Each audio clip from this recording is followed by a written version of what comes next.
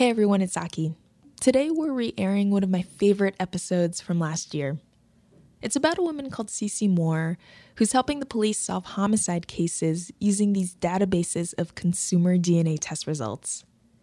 A lot's happened since then, so keep listening till the end when reporter Kristen V will update us on the recent developments. And a warning that the story includes some graphic descriptions of a crime scene. Okay, here's the episode.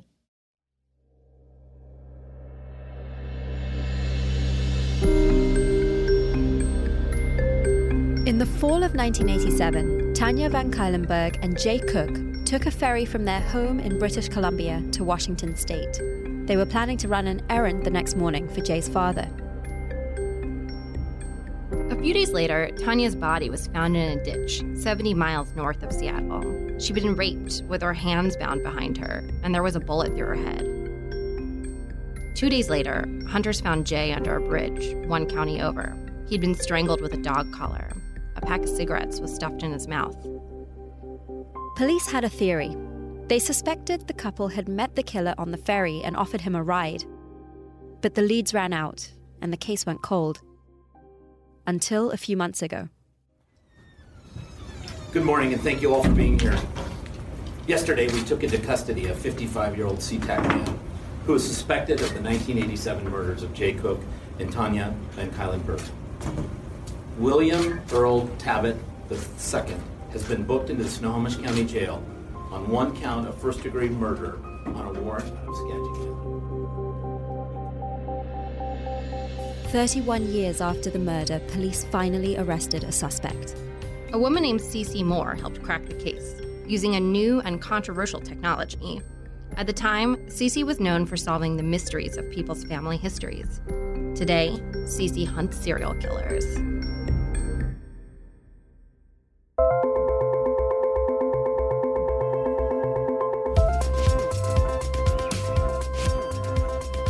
Hi, I'm Pia Gadkari. And I'm Kristen V. And this week on Decrypted, we're exploring the unintended consequences of consumer DNA tests. These services are booming, with millions of people sending their spit in to companies like Ancestry and 23andMe. They promise to unite people with long-lost family members, detect risk of disease, and even suggest personalized dieting regimens. But critics fear that our DNA could come to be used in ways that would compromise our privacy and even potentially land someone we're related to in jail. Stay with us.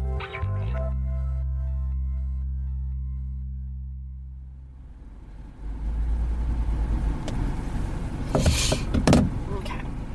It was a classically cold and gray Pacific Northwest day when I picked CeCe Moore up at her hotel, about an hour and a half outside Seattle. Hey. Hi. Do you want to put that in the trunk? Yeah. I can put it in the back. We were just a few miles from where the murder of Tanya Van Cuylenberg and Jay Cook took place. So I was just going to say, I was just realizing this morning that we're in the county right now where you solved your first case, right? Are we in Snohomish? Yeah. Oh, cool.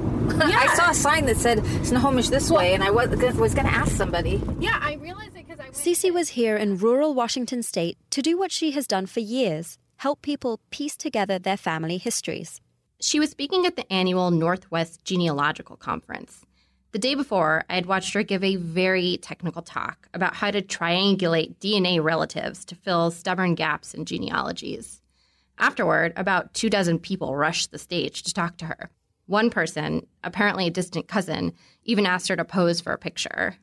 In this world, CeCe Moore is a star, but she fell into it by accident, because until about 20 years ago, CeCe was an actress.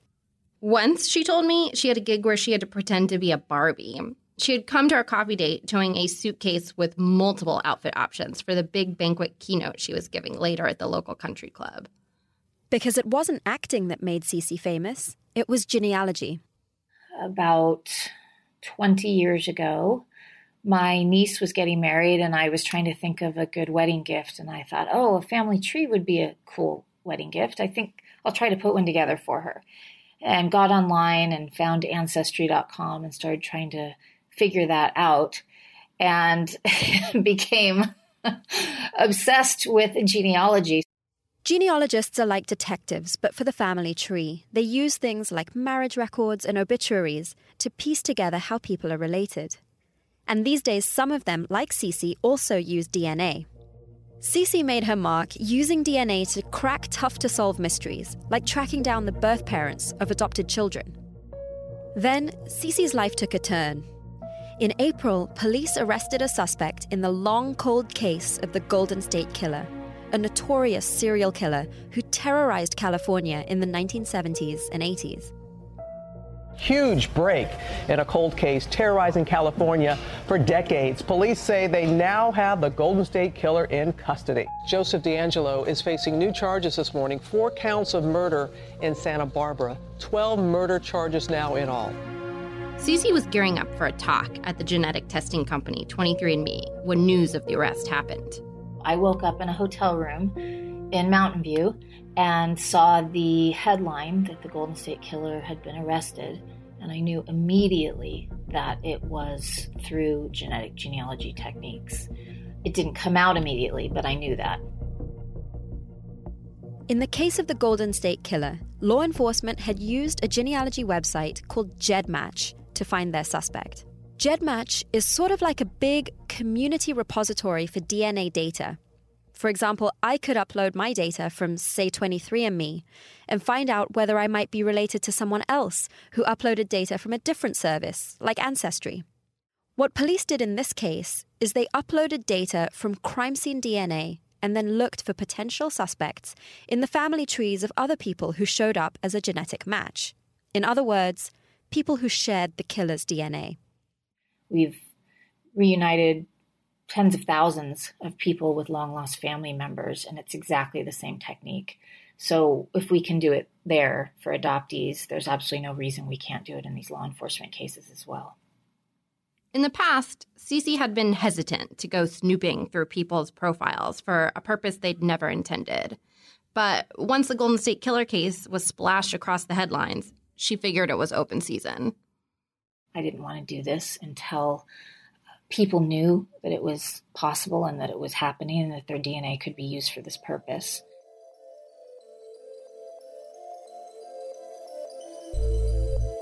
CeCe's work is possible in part because of a small software company called Parabon Nanolabs. A few years ago, Parabon created a program called Snapshot that can use crime scene DNA to do basically what a sketch artist does. It creates a vague picture of what a suspect might look like.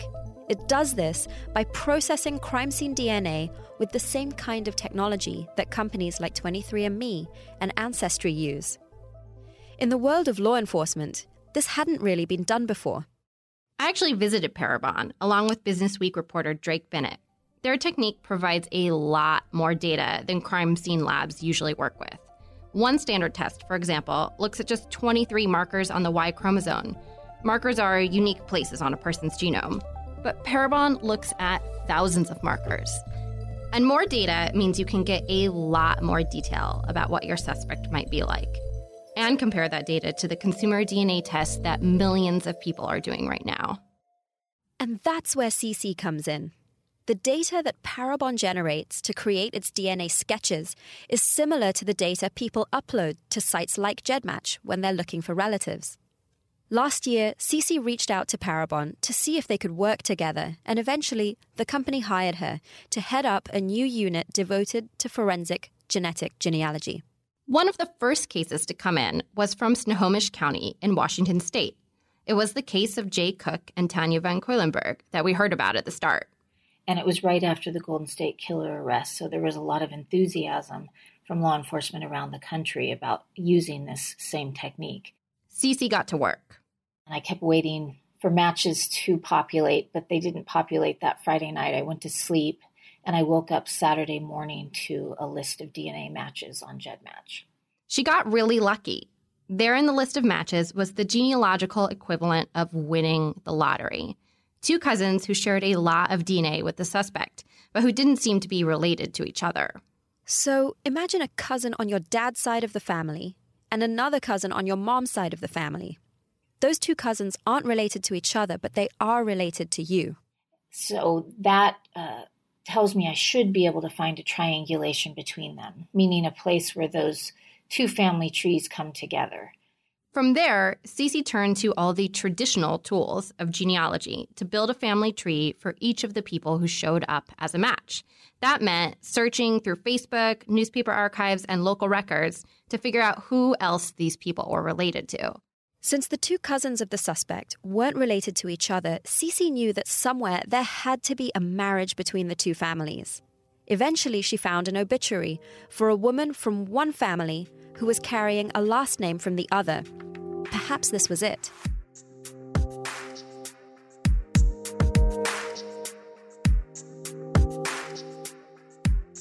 CeCe told me marriage records are pretty good in Washington state, so she was able to confirm that this was indeed the marriage she'd been looking for. And this resulted in 4 children, 3 of which were female, and so we only had 1 male. That one male was the only probable suspect. Within a few hours, CeCe found herself staring at a name, William Earl Talbot II. Police collected a new DNA sample from him and confirmed it matched the DNA found at the crime scene. Then, on May 17th, police took William Earl Talbot into custody. Of course, he hasn't been found guilty yet, but my work certainly points right at him. William Earl Talbot has been charged with both murders, but he's pleaded not guilty. If he's convicted, he could face the death penalty. The Snohomish case was just the first murder case CeCe tried to crack. To date, Parabon and CeCe have solved more than a dozen cases, and they have dozens more in the works. Parabon has added 3 other full-time genealogists to its staff, with CeCe heading up that team. But when people ship their DNA off to 23andMe or Ancestry to find out whether they're Italian or what their genes say about their taste for cilantro, they probably don't imagine it being used for a criminal investigation. The Golden State Killer case brought an already bubbling conversation about DNA and privacy to a boil. When you send your saliva off to a DNA testing company, you're handing over extremely sensitive, extremely personal information, not just about yourself, but about other people you're related to. Consumer genetic testing companies, so companies like Ancestry and 23andMe, don't in general share data with law enforcement, unless they're legally compelled to. But that data gets shared in lots of other ways. For example, DNA testing companies are already using the data for research. Over time, there could be other uses for that data too. For example, what if advertisers one day used it to tailor ads to you? What if authorities used it not just to hunt down serial killers, but petty criminals? I got into some of this with Erin Murphy. She's a law professor at NYU. I mean, the police, you were able to use DNA to determine something that probably people in the world do not know, which is who's your 6th cousin. I mean, I always say now, I don't think people have fully internalized that they may be the person who's the pivot. Erin thinks that if we fully grasped the scope of what law enforcement could learn about any of us by using these new DNA technologies, we'd be truly shocked. Sometimes I say, like, okay, well, go on 23andMe and look at the list of things that they're going to tell you about, and then tell me if you want to march down to your local precinct and give that list of those things to your sheriff with your name and the answers. To be clear, it is highly unlikely that police would get hold of a whole vial of saliva from a crime scene and send it into a company like 23andMe. Most of the time, there are just tiny bits of DNA left behind at the scene of a crime.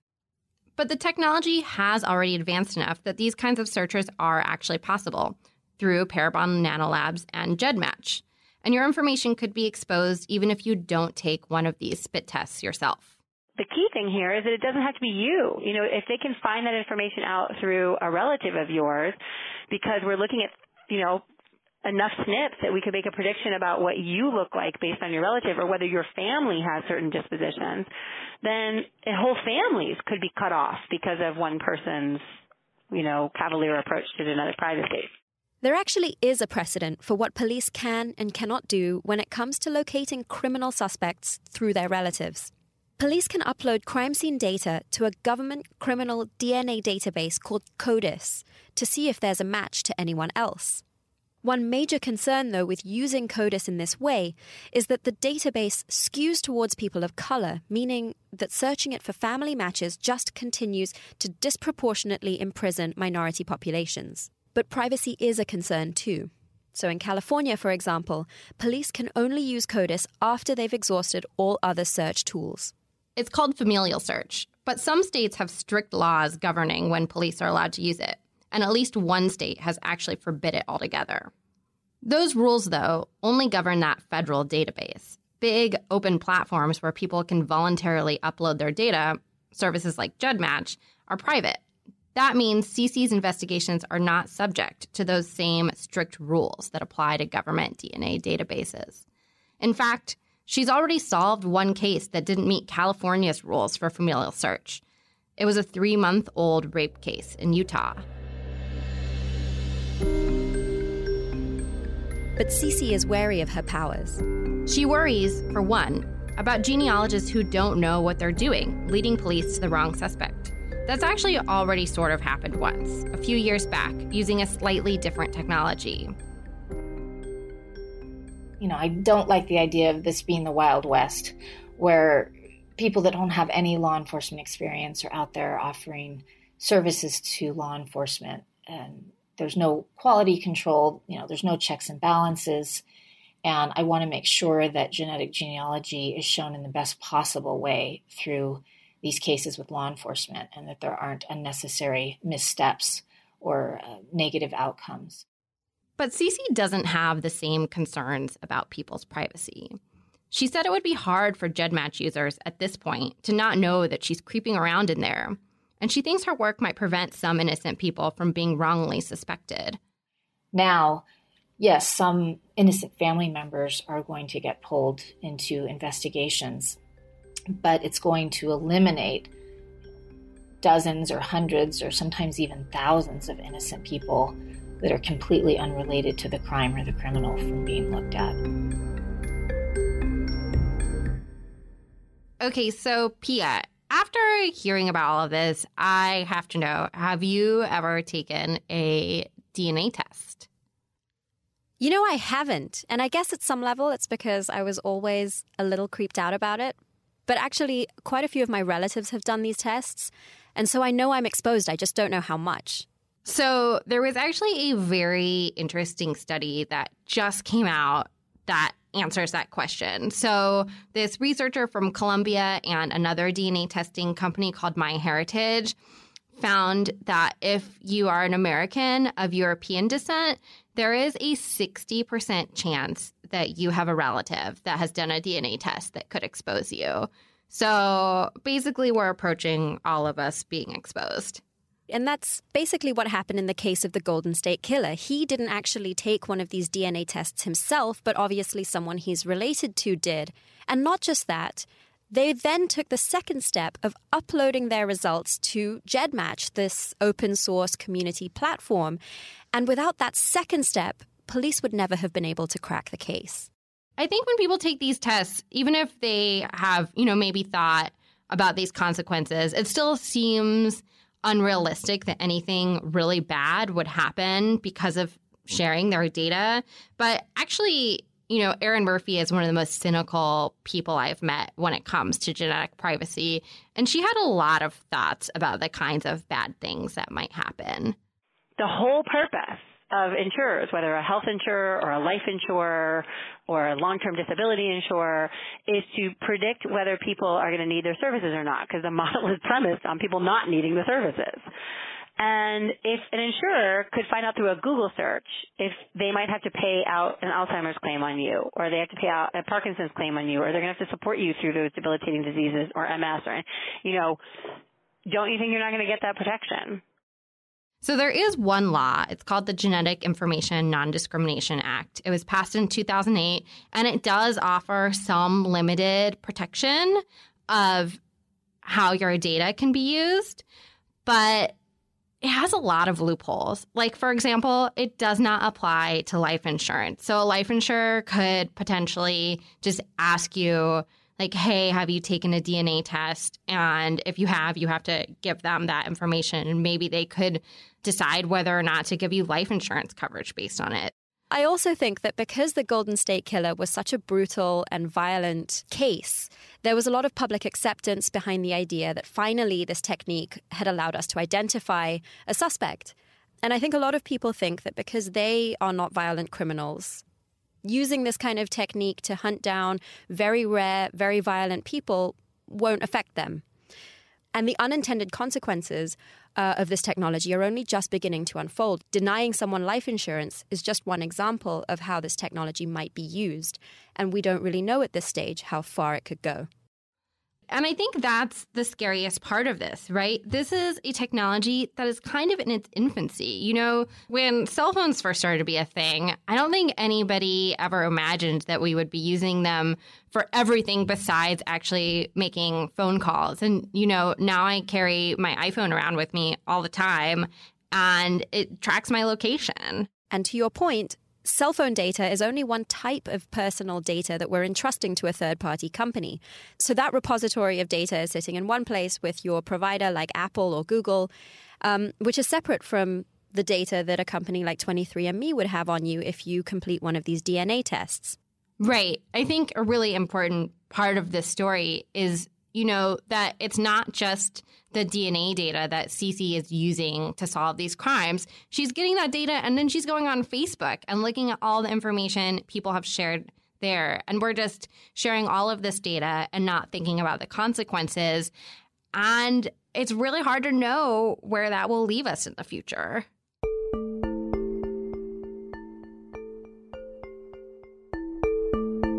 So it makes me think that as a society, we're really just at the very beginning of understanding how much our data is worth and how to take care of it properly. Perhaps in the coming years, regulators will have to step in and tell us what they think is a responsible way for companies to use our genetic information.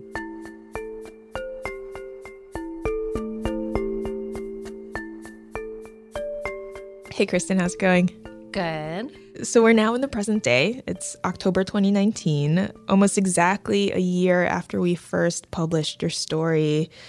A lot's happened since then. Give us the lowdown. Yeah, so a lot has happened. I think the biggest thing for me is that it's become very clear that forensic genetic genealogy is a tool, a technology that is not going away anytime soon. This has now been used to solve dozens and dozens and dozens of cold cases and now also a lot of active cases. The Department of Justice actually issued this really interesting preliminary policy report on it as an investigative tool. But it was interesting because there was also a cautionary note in that policy report. They said this tool should be used as a last resort because it is invasive, and they recognize that. Interesting. What else is new? Yeah, so I think one of the most interesting things that has happened is we've started to see this technology used for different kinds of cases. There was one really controversial case just this year in which GEDmatch allowed police in Utah to use it for a violent assault. Previously, it had mainly been used for murders. I think there had been a few rapes even, but for some reason, this really upset users. They felt like this was a violation of their privacy. They had not consented to their information being used for this kind of criminal investigation, that it was just too far down the slippery slope. You know, what's next? Using it to prosecute shoplifters. Right. And because of that backlash, GEDmatch actually had to make their site opt in instead of opt out, which means that overnight it went from every GEDmatch user being automatically available to the police to search unless they said they didn't want to do that, to the opposite. And so their database went from having more than 1 million people whose profiles the police could access in order to do these investigations to having, last I checked in with them a few weeks ago, they had just 130,000 people in their database, which makes it almost useless to investigators.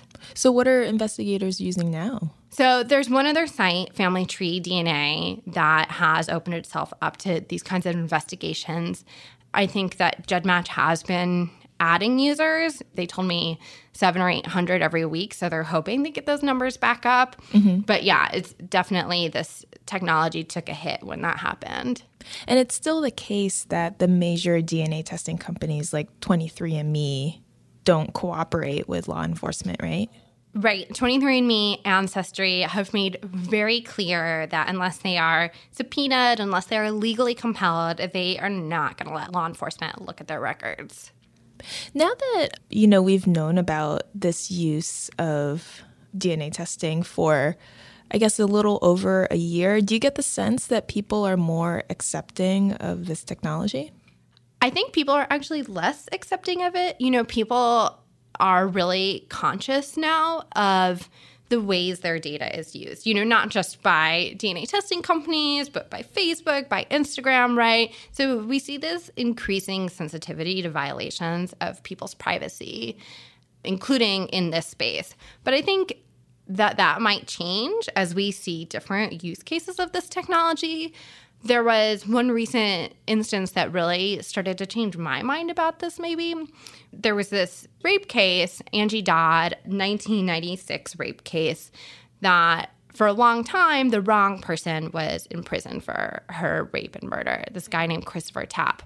And the victim's mother pushed to use genetic genealogy to try and figure out who actually did this. And they found another potential suspect, and Christopher Tapp was exonerated after being wrongfully imprisoned for more than 2 decades. So I think that showed me that there's all different kinds of powers this technology has.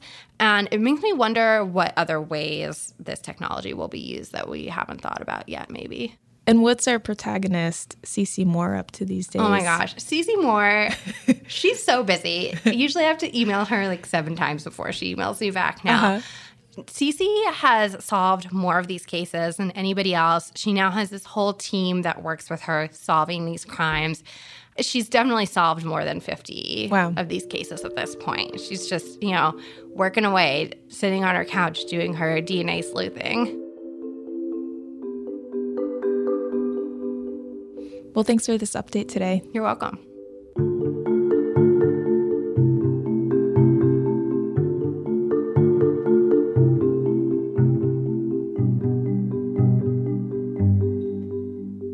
This episode was originally produced by Pia Gidkari and Liz Smith. The update was produced by me, Aki Ito, and Ethan Brooks, with help from Topher Forjes. Our story editors are Anne Vandermeer and Emily Busso. Francesca Levy is the head of Bloomberg Podcasts. We'll see you next week.